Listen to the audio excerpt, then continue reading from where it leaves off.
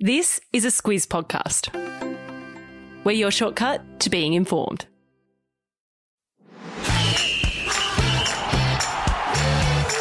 Good afternoon, I'm Greg Elliott and this is Sport Today, a weekday sports news podcast designed to keep you on the ball. And I'm Gemma Ryan. It's Monday the 22nd of March. In your Sport Today, Jarryd Hayne has been found guilty of sexual assault and Aussie Matt Jones wins the Honda Classic. Plus, Patrick Dangerfield has been sent to the AFL tribunal and the Olympics have made it official, no foreign spectators. All right, let's dive in.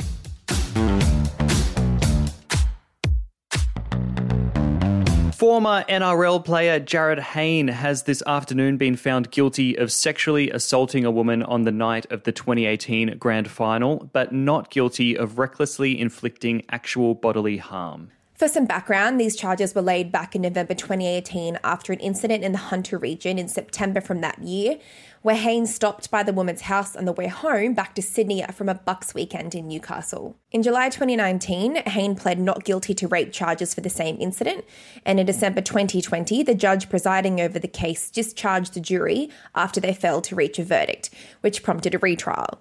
Today's findings are part of that retrial that started a fortnight ago, and Hayne had pled not guilty. For those who don't know who Jarryd Hayne is, he had a long career with the Parramatta Eels in the NRL, played a number of State of Origins, and he's represented Fiji and Australia at several Rugby League World Cups.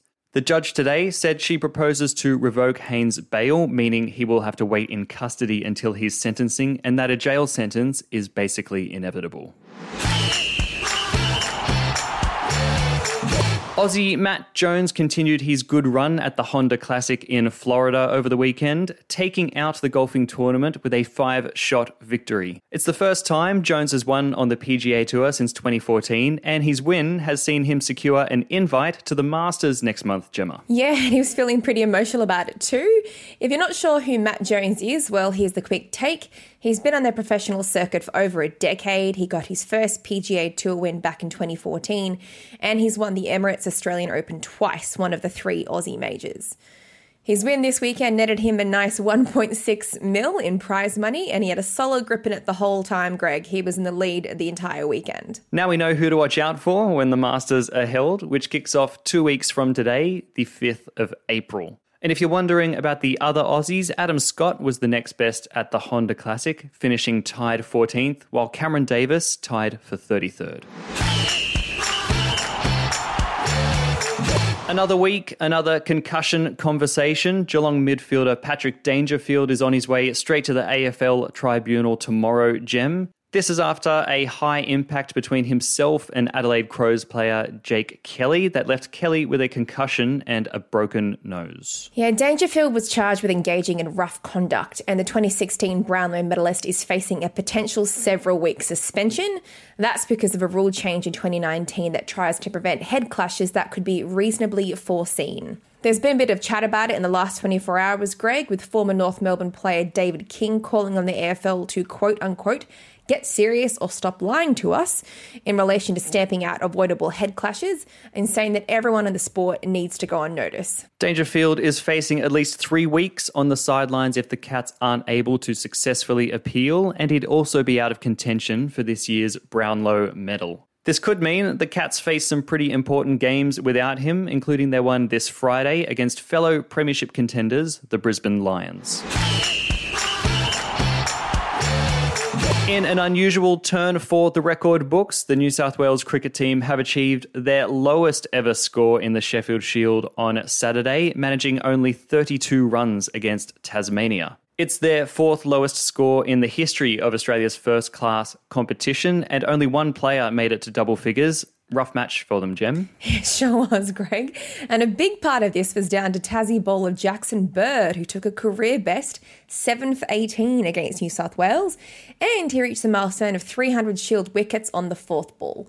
He also managed half a century in his batting turn as well. Not a bad weekend all round for him, Greg. Yeah, I'd be pretty happy with that. And it wasn't the only record this weekend, Gem. Over in the supercars, driver Shane Van Gisbergen had a cracker couple of days at Sandown. His win sees him be the first driver since 1994 to take out the first 5 races of the supercar championship season. And it's a win he managed to get only 2 weeks after breaking his collarbone and getting surgery to install a plate and screws in it. The Bathurst 1000 champ is unbeaten so far this year, and with that kind of grit, Greg, it's not hard to see why. Yeah, not hard to see why. A lot of that was in the wet as well. Crazy. After months of speculation, it's official. Overseas spectators will not be welcome at the Tokyo Olympics and Paralympics, with officials saying the COVID-19 situation remains too challenging to allow visitors in. All tickets purchased by overseas spectators will be refunded, something around 1 million tickets, but there'd be no reimbursement of any flight or accommodation costs for anyone. Yeah, it's been rumoured for a while now, Greg, and the organisers have come out and said they came to this conclusion to try and ensure safety for athletes and the Japanese public. For a bit of background of where Japan is at with COVID, well, they're coming to the end of their third wave of coronavirus, and Tokyo and its surrounds are currently in a state of emergency, which is due to be lifted this Sunday, although there's commentary around that date being too soon, with some health experts saying infection rates are not falling quickly enough. The games are still on track for July, though. The 121-day torch relay is set to begin on Thursday in Fukushima, ending, of course, in Tokyo on July 23rd.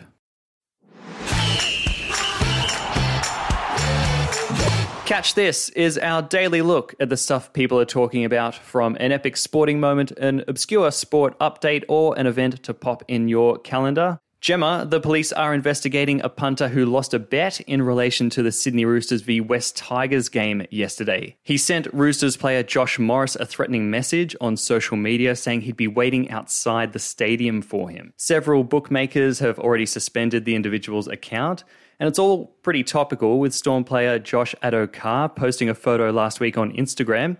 He was holding up a sign saying, "We don't care about your multis." That's not the footy news you expect on a Monday, I've got to say.